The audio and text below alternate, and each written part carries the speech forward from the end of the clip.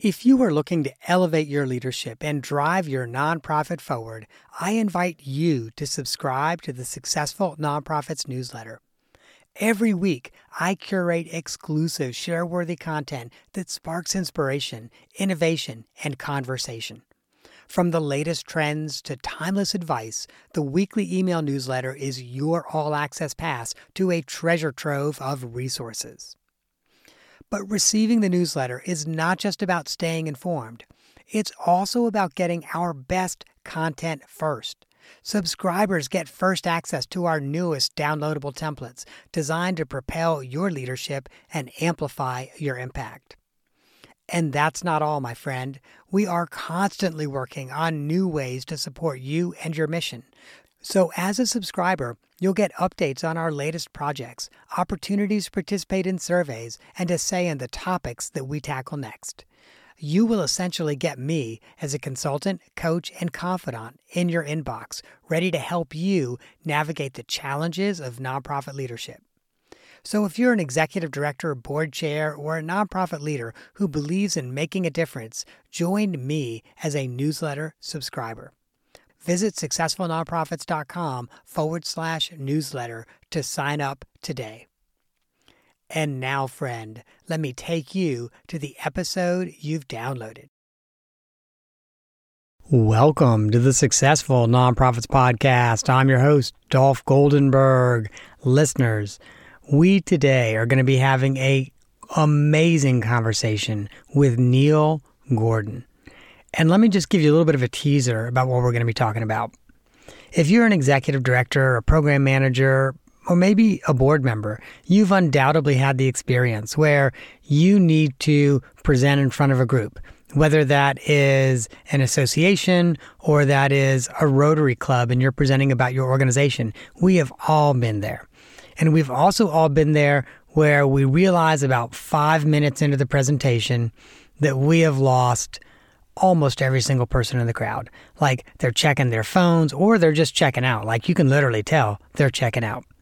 And our conversation with Neil today is going to really help us craft our art in public speaking just a little bit better so that people don't check out, so that people engage and that people follow up. Now, before I intro Neil, let me just share with you, I believe this episode, we're recording it in August. I think it's going to be released sometime in October. I think it's actually going to be released right before I go on vacation, assuming the Delta variant does not destroy the world as we know it. It's going to be released right before I go on vacation. So I am probably right now preparing to leave for vacation. But I'll share with you that as we're looking at our calendar at Successful Nonprofits, pretty much our bandwidth from now until the end of the year is really, really narrow. We're busy on a lot of client projects right now. But we are having conversations about projects that are going to start in early 2022. So if you're thinking about a project, whether that's strategic planning or coaching or board development or something else that might start in 2022, and you're interested in having a conversation, reach out at successfulnonprofits.com. And now, let me introduce Neil Gordon to you. Neil Gordon is really kind of an amazing person because he grew up hating reading and frankly also hated those written reports we had to do in school. And that didn't change in elementary school, in middle school, in high school, or even college. Funny enough, when I read through his bio, I found out that what changed his relationship with words and reading was actually the New York subway, which I love because I have always enjoyed the New York subway. My motto for the New York subway is the show is free. But some people don't like that show. So instead, they bring a book and they read on the subway.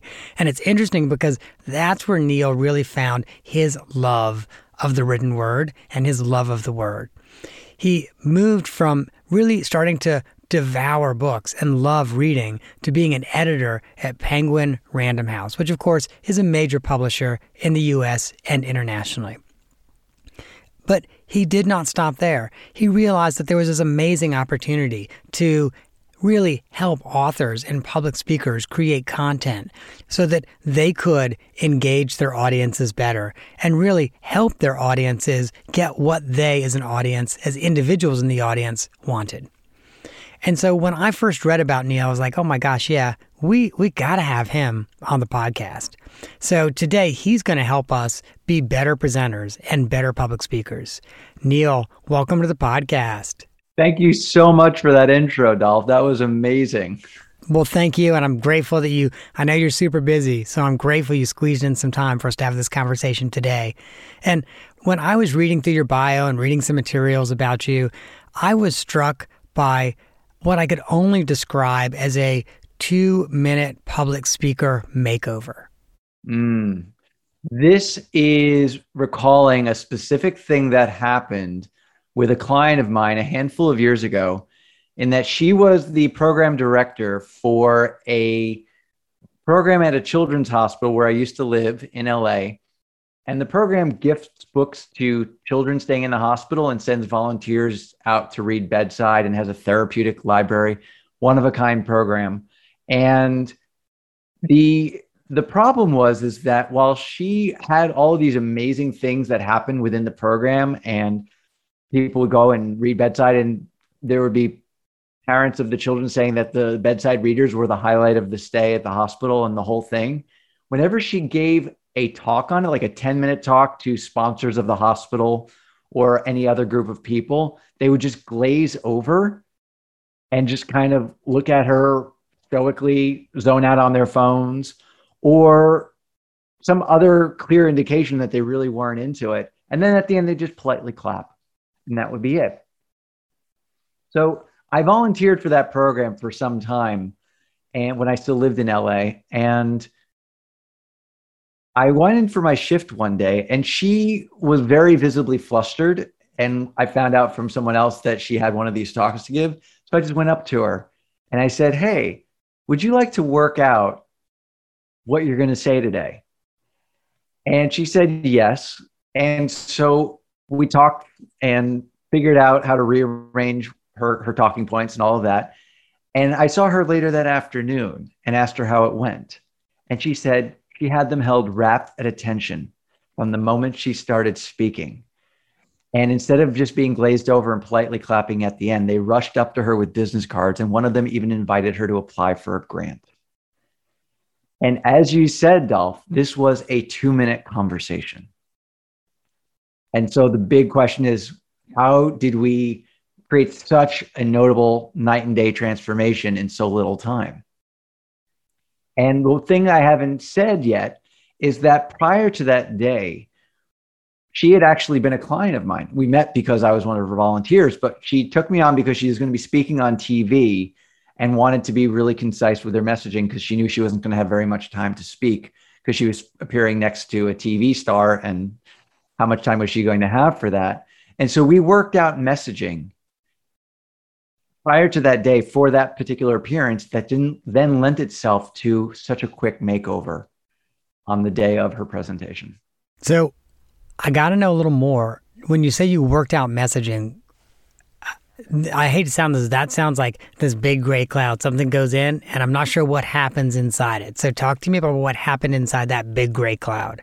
There are probably a lot of our listeners who are familiar with the film Moneyball, which starred Brad Pitt and Jonah Hill, and it came out about 10 years ago. And it tells the story of how the Oakland A's, the Major League Baseball team in Oakland, was this small market team that always tanked every season. And then they approached how they filled their roster in a completely different way, in a way we now know as Moneyball.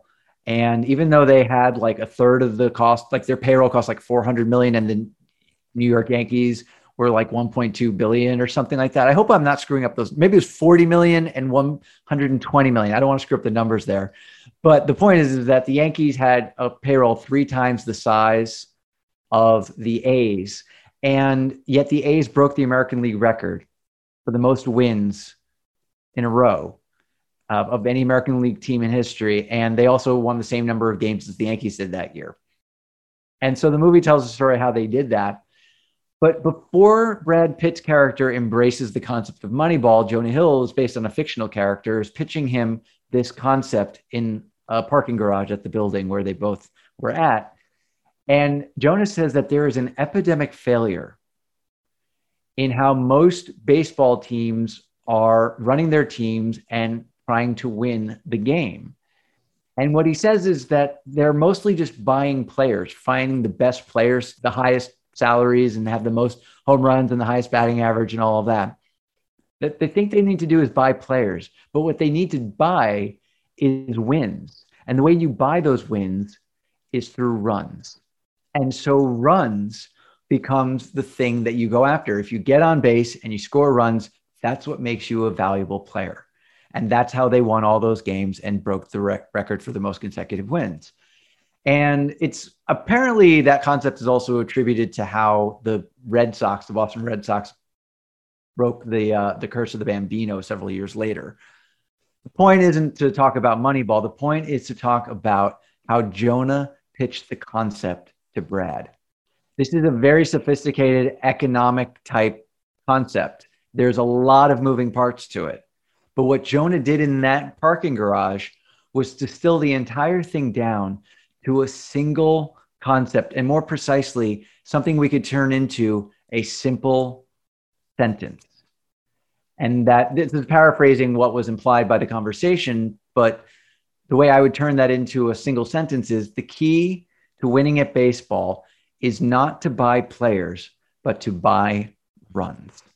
And that is an essential idea. And to circle back to the gray cloud you addressed just now, Dolph, that is at the heart of the messages that I help my people to formulate. And in the specific context of nonprofit work, what my client did that day, and the reason why we were able to do this in 2 minutes is because I knew what her sentence was prior to that day. That's all I really knew. And then I was able to help her to engineer a talk very quickly that built up to that sentence as a climactic moment, drew them in right away, and then built up to a climactic moment. And because that sentence landed the way it did, it led to this sense that they got the program and what was at its heart and core, and that it was more significantly that it was possible. And if they supported this program, then they could have an impact like the program is meant to have. And the sentence very simply is even simpler than the Moneyball example. We just distilled it down to the simple sentence that literacy can heal. That's what we had figured out prior to that day. And by building up to that one climactic idea, she was able to land the idea. This is how we make that idea a reality. And they were like, oh, I never thought about literacy as a healing modality. And that led to all the interest that they had. It's interesting because it sounds like you were not giving this person a lot of coaching around, okay, use this word instead of that word, or position yourself in a certain way. Right. The reason I can break down the 2 minutes, basically, I just asked her, are you willing to take a risk with this talk? And she said, yes. And so I said, okay, instead of because she had a story about something that had just happened with a patient, honoring HIPAA. I mean, never giving any details or anything like that, but a patient who was not doing well. And there was a breakthrough around some reading that had happened just the night before she gave this talk. And she would have buried that further along into the talk. But the risk I had her take was just to start with the story as soon as she was introduced. And she said something along the lines of, I would have liked to have spent more time preparing for this talk today, but I couldn't because of something that happened last night. And that's where everyone was held rapt at attention. She didn't visit and say, oh, it's so nice to be here and thank you for supporting the hospital and all that sort of thing. She just went right into the story. And even a little bit of vulnerability about her lack of preparation and stuff. I mean, this is all very real, and it was right out the gates. And so what I said was, all right, just start with the story. Don't start with describing the program or anything like that. And then identify the larger problem that patients and families of patients come to and are confronted by being at the hospital, and talk about the other things that can happen and typically happen, but then start describing what you do in the program, and then lead to the big idea. And the reason why the program exists is because literacy can heal. And then provide some statistics about the number of books you give and all the information you usually start with. Just leave that at the end. so that they get all the stats and all of that, and then finish it up with just a simple, this is what we do, and thank you for sharing, and please let me know if there's anything I can tell you about some of the other aspects of the program, or something like whatever it was. I'm glossing over a lot of it, but that basically is what the 2 minutes was. And she got it, and she did it, and that's the result she got. Neil, I got to relate this real quick to my own life and really relate it to the podcast. So we are going on, I don't know the exact episode number this will be. We're somewhere between 225 and 250 episodes. Wow. And it has taken me a long time to learn that lesson. Like, hey, let's lead with a story because it's more engaging. But I'll also share with you, it's interesting because what I now try to do when I ask the first question, I try to make it a question that leads into a story because the story is much more engaging. Every now and then, and no offense to the academicians out there, but this is often the academicians or the people who work at a think tank or something like that, where I'll ask a question that would normally prompt a story. And instead, we get right down to, well, there's 12 reasons why. And it's everything I can do to just be like, please, no, don't start this way. I've actually restarted them sometimes. And I'll also share with you the ones that we can't like break out of that mold of, okay, I'm going to start with data, are often the ones that we just end up not running with because, you know, like it just, what we don't want to do is frankly create podcasts that bore people and they listen to a minute and a half or 2 minutes and they turn it off. By the way, listeners, if you're still listening, we're at about 15 minutes. So congratulations, we did that with you. But it's interesting because like it probably took me 50 or 70 or maybe even 100 episodes before I realized, oh yeah, you know, this is something we've really got to focus on, which is the story, because we remember those stories. Right. That's right. I mean, when I think about my entire public school education, and how so much of it just becomes kind of like lost in the ether somewhere. And then I think about the specific moments of my teachers lecturing that I still remember. It's the stories they told, and it just stays with you. There's so many different synapses firing all at once to hear a story. And so it just finds its home in our memory. Yeah. Yeah. So obviously start with that story. How do people make sure, this is going to be a weird question, but how do people make sure they have a powerful story that connects to other people? It's not actually a weird question at all to me, Dolph, because this is one of the things I get pretty frustrated with people who evangelize the power of storytelling. I mean, I've seen probably going on 10 or a dozen presentations on the power of storytelling. And you want to know what the recurring theme of all of them is other than storytelling? Yes, I do.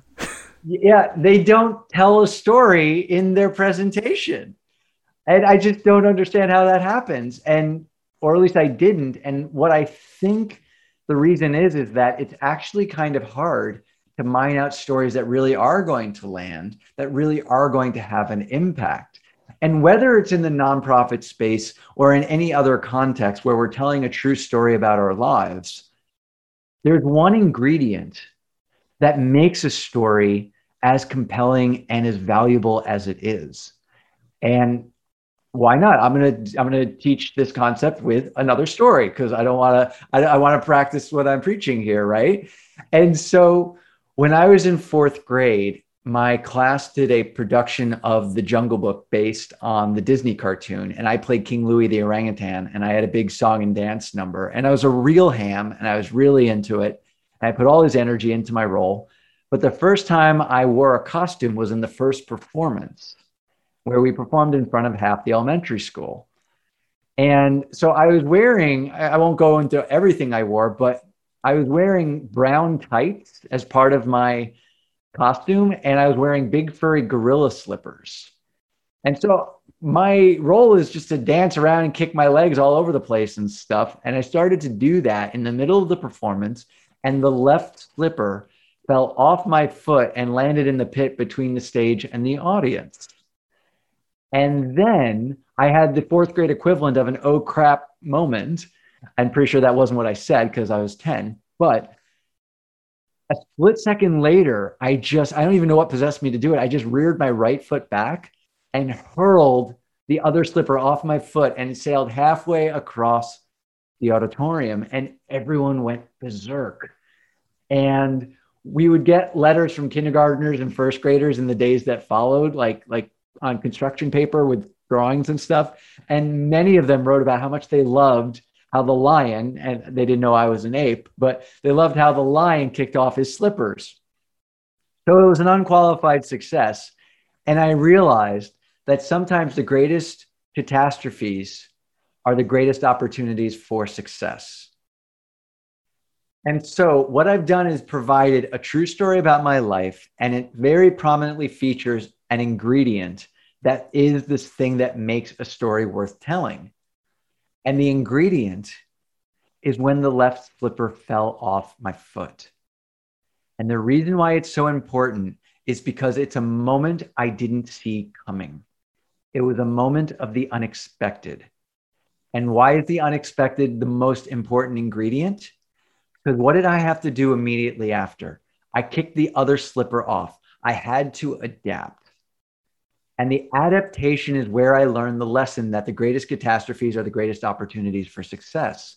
And the lesson is the takeaway. The lesson is what a nonprofit leader is going to want their message to be so as to empower their audience. If they're speaking at a gala, for example, and they have 10 minutes as the CEO to speak and thank everyone, if they told a story that features the unexpected and the lesson that came from that adaptation, then everyone else in the room suddenly has that lesson, that takeaway. And so that's why the unexpected becomes so important to feature. And it also becomes a way to figure out what kind of story could I tell here. Neil, let me share with you why I love that so much. Sure. Obviously, I've got a podcast, but I've also, over the course of my career, done a lot of public speaking. And I've pretty much been comfortable with it for the most part. Mm-hmm. But what I love about that is almost everyone who does public speaking, unless what they're doing is literally having everything written out and they're reading it, and that is horrible. Let me just say, listeners, if that's what you're doing, please just stop. Stop doing it. Like, please do yourself and your audience favor. But so where I'm going with this is, unless you're reading your script, there's always that point where the slipper falls off. There was something in your head you planned to say and you didn't say it, or there's something that you messed up the way you wanted to, you did not say it the way you wanted to. So there's always that point at which the slipper falls off. And that's so often where I think people in public speaking settings start to fall apart. It's like they make one mistake and then they make another and they make an additional one instead of just embracing it and, having some fun with it. Whether it's, I used the wrong word and so you do a double entendre around the wrong word or whatever, to kind of then recover. But that's what I love about that story is like that's the grade school equivalent of what we should be doing as public speakers when we don't quite do exactly what we wanted to. That's right. That's right. And there are so many different ways that we could look at these larger concepts and all of that. And I mean, imagine some of our listeners might even be wondering, even apart from the speaking and all of that, in terms of mining out the stories and asking the questions of how do I know if I have these kinds of stories? If you're a nonprofit organization that is having an impact, you automatically can make use of the unexpectedness factor, because any night and day results that you get, let's say you are educating children in third world type countries, and they have like a 23% literacy rate at some point in time, like with young children. And then through the work that you do for a decade, you've gotten that up to 34% literacy. That is a night and day transformation.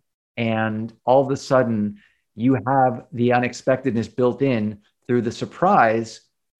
It used to be this, and now it's this. And or if you're doing food insecurity here stateside, and you're like, we had one young child who struggled in school, and we just got nutritious meals into his home every week for 6 months. And he went from being a student with a 55 average to up to a C+ average of 78 or whatever it is. Anything, like whether it's a specific story or large statistical stories, these are all unexpected things that your audience didn't see coming. So it's built in perfectly to the nonprofit world. Mm-hmm. Absolutely. Absolutely. Neil, I want to make sure that we have got time for the off the map question because listeners, this is a great one.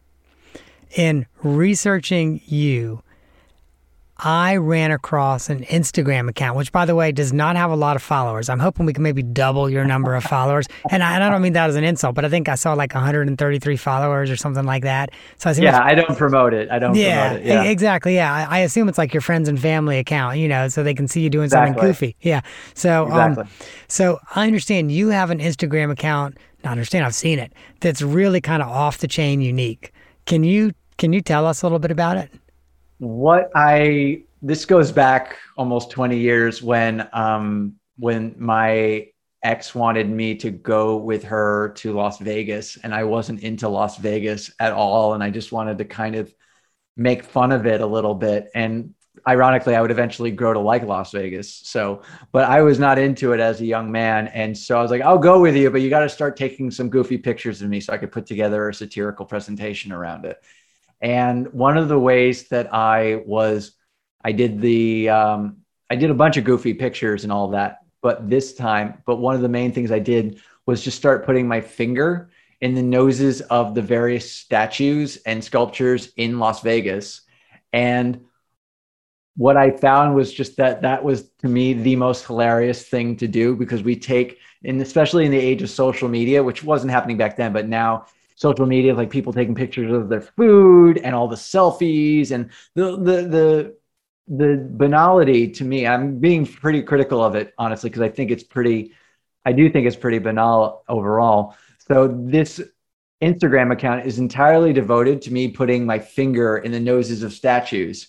And there are 4 rules. Rule number 1, inanimate noses only. You can't put it in the nose of some alive person.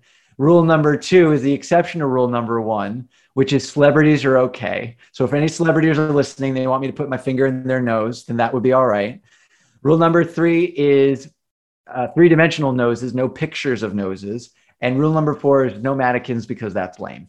Neil, I like the fact that you have rules around this, that it's not a free-for-all finger in the nose thing. No. I like that. I'm glad, Dolph, that you took to this so well. So many of my friends are just like, all right, he's back with more noses. And I'm like, yeah, well, it's awesome. I also have to share with you, I really enjoy the negotiation you had with your partner around about going to Las Vegas. Okay, I'll do it, but you have to do some goofy poses with me so I can create a satirical presentation. Like, that's exactly the kind of thing that would happen in my household. Looking back, I would never do that now with a romantic partner. I would never make conditions. If someone wanted something from me, I would just make it happen. And so it's funny telling that story. I actually felt self-conscious, like that's not actually who I am now, but it is legitimately the origin story of the nose finger thing. So well, it's clear I wanted to be authentic. It's clear you've grown because you now like Las Vegas. Although I have to admit, Las Vegas, I've only been there, I think, twice. And not my favorite place in the world. Maybe if I go there a third or fourth time, maybe it will grow on me the way it's grown on you. I just got into Pai Gow poker, to be quite honest. So if I go to Vegas, I'll go play at the tables a little bit. But it's also not something people tend to know about me, is that I, set a $100 limit. I won't ever lose more than that. Yeah. It's funny. I don't really know how to play cards, so there's not a lot of excitement for me with Vegas. I went once. Oh gosh, I went once for an association meeting. I was board chair of that association. And the second time, my husband accepted a timeshare sales pitch, but I had to go too. And I only found out it was accepted after he agreed to do it. And I was like, okay, I'm going to go to Vegas. But I will admit, unlike you, I'm not as big of a person as you. I did put a condition on. I was like, but I need to go to the Hoover Dam.